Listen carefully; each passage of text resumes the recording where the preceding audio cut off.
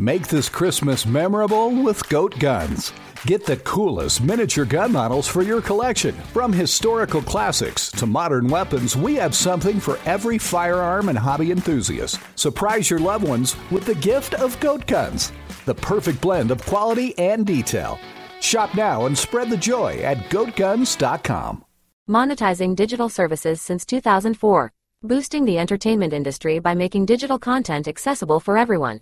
AWG, where innovation meets monetization. Welcome to the HCI family of podcasts. We're your source for personal, professional, and organizational growth and development. We share our own original research, explore industry trends, and interview executives and thought leaders from across the globe. Join us for practitioner-oriented content around all things leadership, HR, talent management, organizational development, and change management. Maximize your personal and organizational potential with the HCI family of podcasts.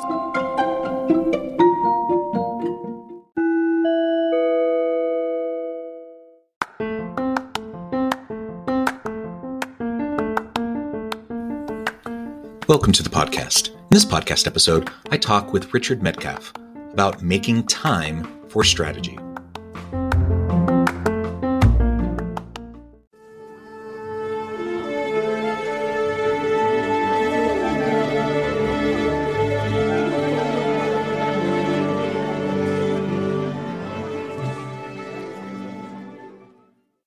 Richard Medcalf, welcome to the conversation today. Jonathan, hey, it's great to be here. It is great to be with you. I believe we had a nice conversation a couple of years ago. It's been a while. Great to have you back on. Great to continue the dialogue. Where are you joining us from today? I'm joining you from Paris, just outside of Paris in France. So you can tell by my accent, I'm not born French, but I have adopted the country over the last 20 years. Wonderful. And I love France. I love visiting any chance I get. It's been a while. I think the last time was pre-pandemic. But so I need to get back. But wonderful. And I know it's a Friday evening for you. Thank you for taking the time to have this conversation. We're going to be talking about Richard's book, Making Time for Strategy. And as we get started, I wanted to share Richard's bio with everybody. Richard Medcalf describes himself as what you get if you were to put McKinsey consultant, a slightly unorthodox pastor, and an entrepreneur into a blender. I love that. He is the founder of X Quadrant and a trusted advisor to exceptional CEOs and entrepreneurs and their leadership teams. Richard, anything you would like to highlight from your own background before we dive on in and talk about your book? Just one thing, perhaps, which is really why I do what I do, which is really important to me. And it's probably become really more important than when we last spoke. Mm-hmm. I realize that what I'm really serious about is helping these top leaders that you just mentioned create extraordinary impact, make a positive difference in the world. And the reason for that is, you might be able to see it in the background here on the video, but my sister, Georgina, was mentally disabled. I had this high-flying career and she needed 24-hour care. She couldn't speak and she passed away relatively early in life. And so for me, that dichotomy has always been huge. I feel that if world's top business leaders don't change the world, then who will? And so I think when I wrote the book, it was one half of the equation. So what I'm all about is helping these leaders create bigger and more positive impact than they can possibly imagine. And what I find is there are two dimensions on this, Jonathan, one of which is being what I call being magnetic, which is like attracting people to us, having powerful conversations, resonating with purpose, being somebody who stands for something, who's on fire. And the other part is what I call being strategic, which is this exponential thinking, which is about putting our attention on the things that matter.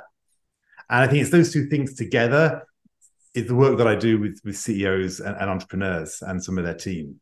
And so the book really is focusing on that strategic part.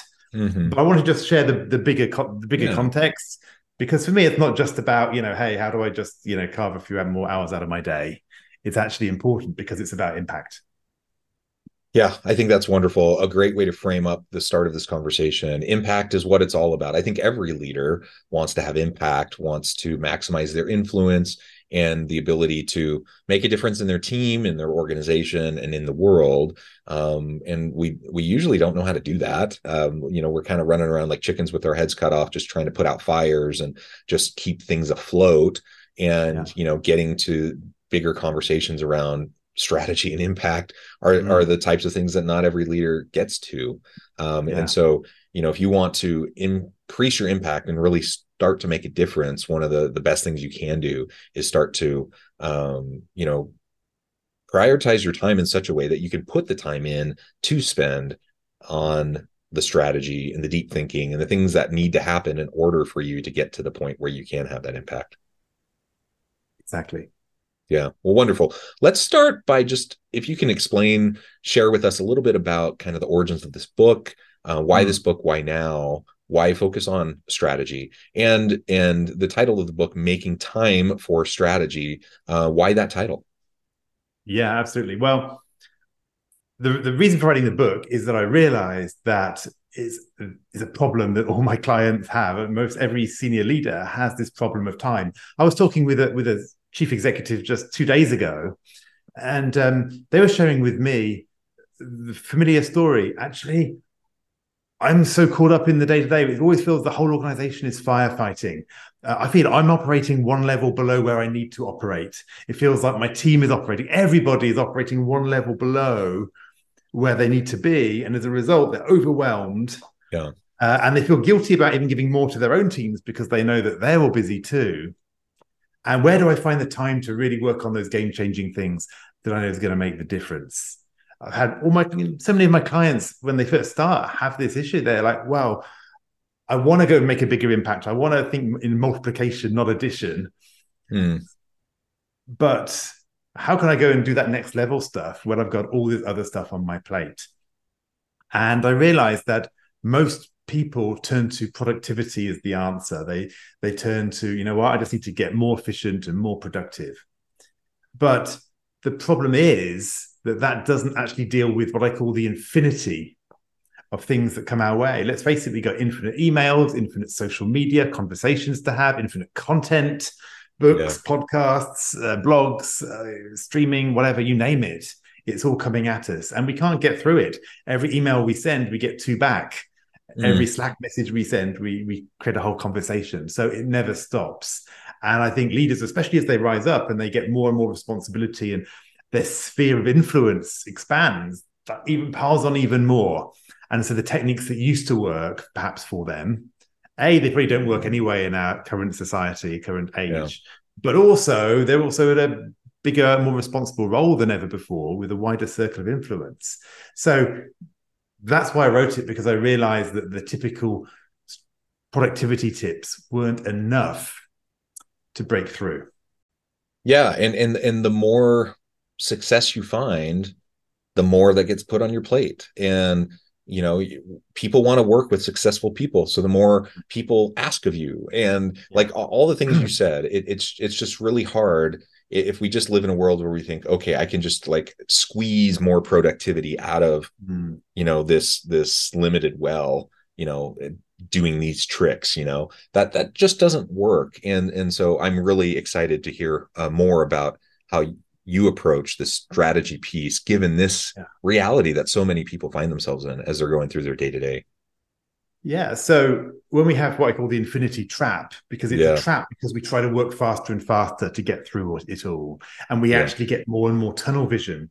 We feel it's focused, but actually we're not seeing the opportunities. We're being productive perhaps, but not creative. And we're therefore finding those breakthrough moments. So within our own little frame of reference, we're adding value, we're kind of making things happen, we're making progress, but it's actually very incremental because of this tunnel vision. And that's the infinity trap. And so what's the solution? The solution fundamentally is we do have to create time, to do that. But how do we do that, right? Because it feels almost impossible at some points, like it just can't make it happen. Well, you asked about the title of the book and why it's Making Time for Strategy. So when I talk about strategy, first of all, I don't necessarily mean corporate strategy. If you're a CEO or entrepreneur, as many of my clients are, that will be part of it. But for me, it's really the strategic, right? Which means the thing that's going to move the needle for you. The thing that's going to make the difference. It's the filter, making time for the thing that really matters. And time is an acronym. In fact, I was super happy when I actually realized that my approach fitted into the letter time. But there are 4 things that spell the word time that you need to address. And the issue is that if you address the wrong one, you don't remove the barrier. Mm-hmm. So if you work on productivity and that's not your big issue, or you work on your workflows and that's not the issue, then you're still going to be overwhelmed. So these 4 areas, and I've even got a diagnostic little quiz on the website I can tell you about, which actually helps you identify which of the 4 areas you need to work on. And you can literally just jump into the book right in that section and work on that. So I try to design the book to be a book for busy people so that you don't have to read it from all the way through. You can just jump in and work on what you need to, or you can work it through systematically as well. So the 4 areas, there's the T is for tactics. Sometimes we do actually need better workflows. We do actually need a tactical plan to free up our time. Especially, I call it like a crash plan. Imagine that we are a business, right? Businesses, imagine you have a business that has 0 margin, 0 profitability. It's just stumbling along. Some months it makes a bit of money, some months it doesn't have quite enough money. It can't really invest in the future, that business. It can't really build a new plant, invest in marketing, catapult their future, right? They're kind of stuck until they get additional margin. They're a bit stuck and it's very fragile. Well, for most leaders, that's the same. We're like that business with our time. We've got no time to invest in future success. We're bumbling along, using up all our time on the day-to-day.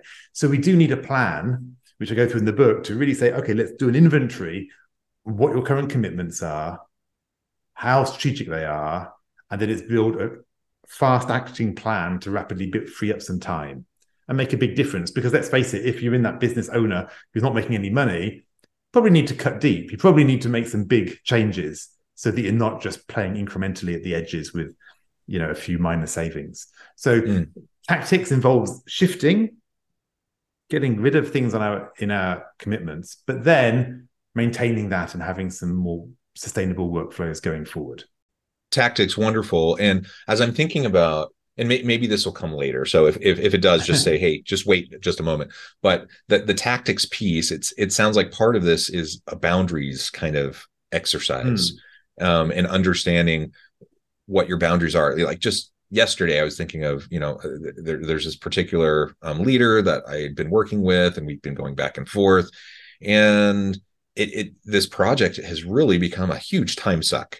And I feel like I'm always being asked in an urgent way to respond to their procrastination, their lack of organization, then it gets translated to urgency towards me. And we end up rehashing the same stuff over and over and over again, usually with long periods of nothing happening in between, and at some point I'm just like, you know what, it's not my core job. It's not really my responsibility. I'm trying to be a good team player. I'm trying to be helpful. But this is just not worth it to me or my team to continue to do this. And so I'm just going to have to set up a boundary.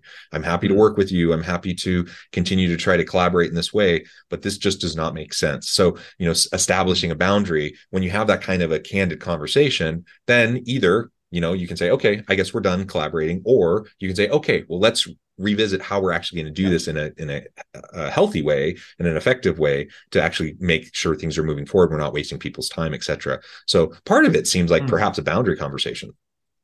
Yeah, I talk about boundaries actually quite a lot in the book, but that actually fits nicely into the second area, which is influence.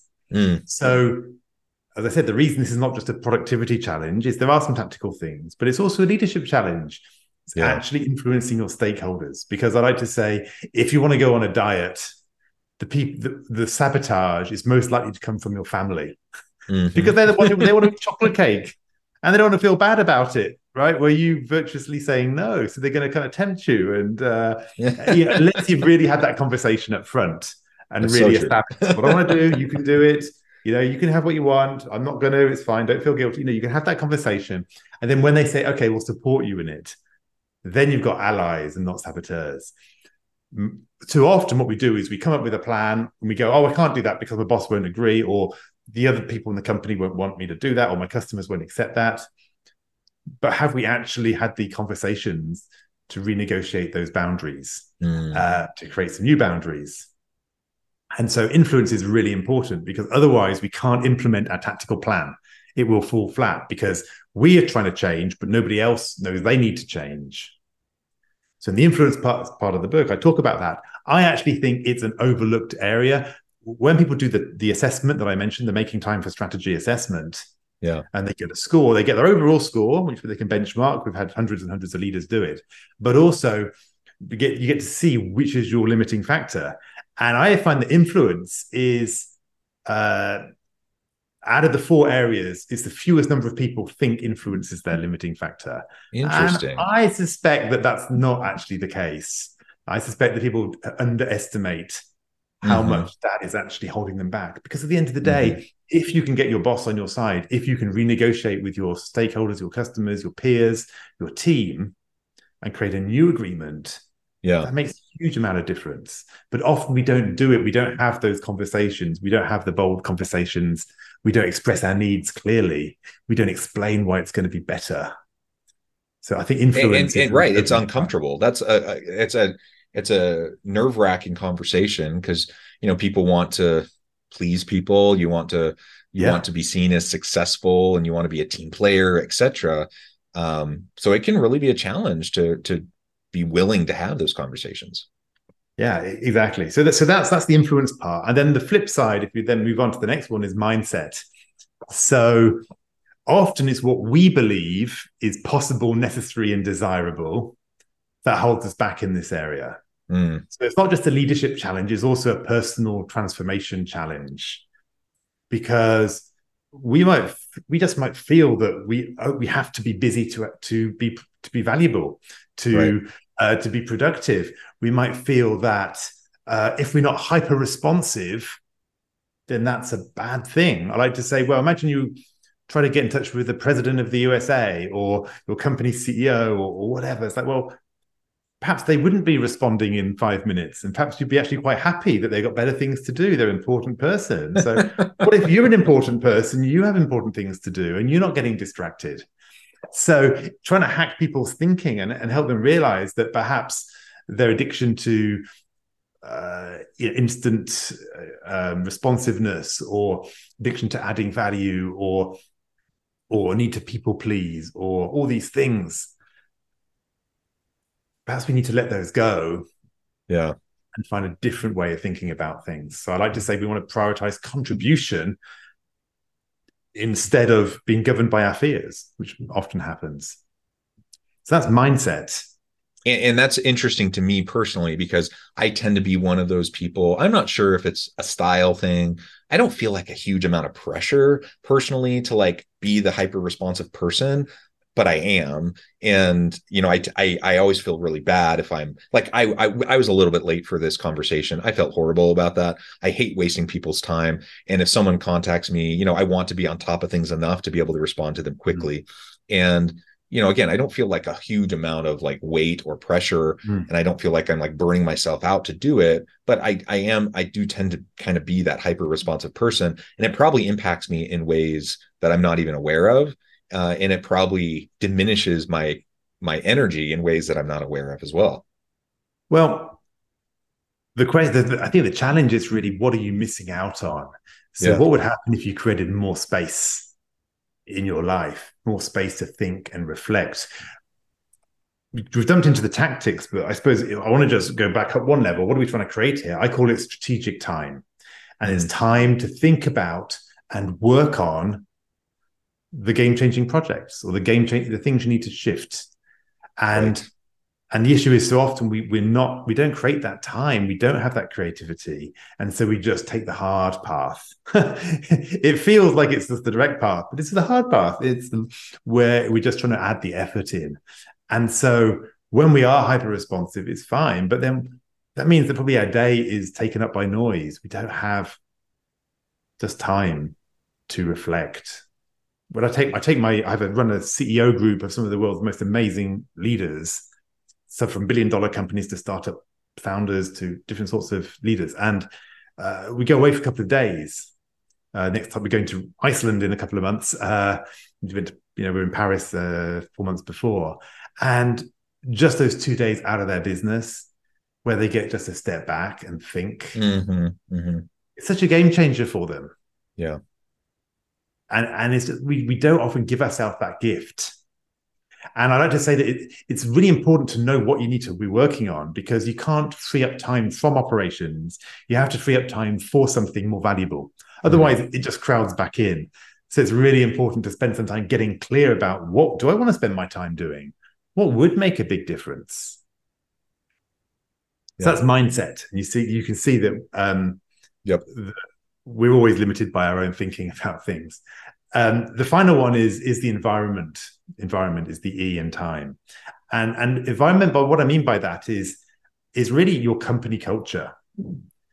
So there are some tactical things about our own personal environment that we can deal with, such as minimizing notifications and these kind of things. But it's also the question about, well, how do I create an environment around me where we are promoting strategic time, where we are having a culture where it's okay to stop and think and close the door and reflect and not just feel that we have to be in production mode all the time, but also be in creativity mode.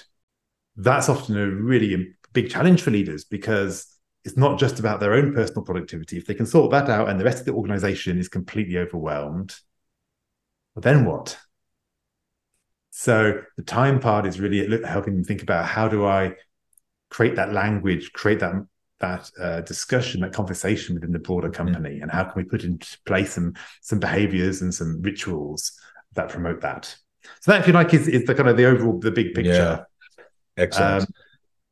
And I think that's why I think the book came out of the work I've been doing with leaders on these areas. I realized I'm getting results for these people. They, did a group program. There was a mid-level manager. He got promotion. He was overloaded. He created 30% of his week. He realized he was able to delegate and get rid of. He had all this free time. Went to his manager and he rose up a level, because it's like, oh, great, well, you can take this responsibility now. You can take that responsibility. Same with CEO clients, where they finally managed to drive their next initiative. So I found it was so powerful. And it was when I realized it's this more of this coaching approach around dealing with the leadership issues, dealing with the personal mindset issues, dealing with the kind of organizational dynamics issues. It's those things that make the difference, and not just adding a new filter to your Gmail or a better to-do list application.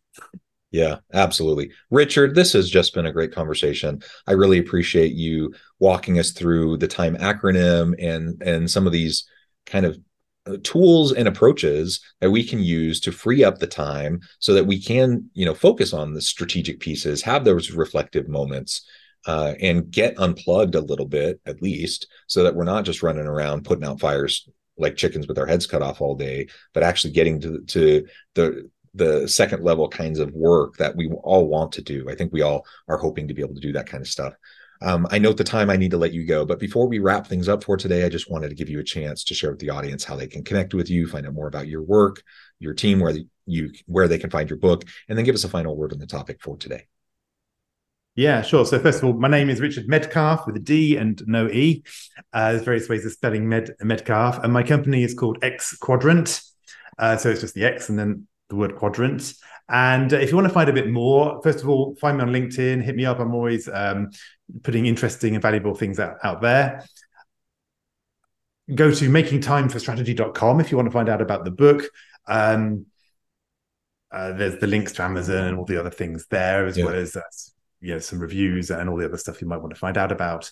And actually what I'll do is I'll set up a special link. If you go to xquadrant.com/HCI, then I'll actually put the link to the Making Time for Strategy assessment there and some other bonuses as well. So that's probably the best place to go to get everything in one place. So xquadrant.com/HCI. And and if anybody gets the book and finds it interesting, feel free to reach out and strike up a conversation. I'm always very happy to engage with people and have that two-way dialogue. It's fantastic. Wonderful. Thank you so much, Richard. Again, a real pleasure. I encourage the audience to reach out and get connected. And as always, I hope everyone can stay healthy and safe, that you can find meaning and purpose at work each and every day, and that you can have a great week.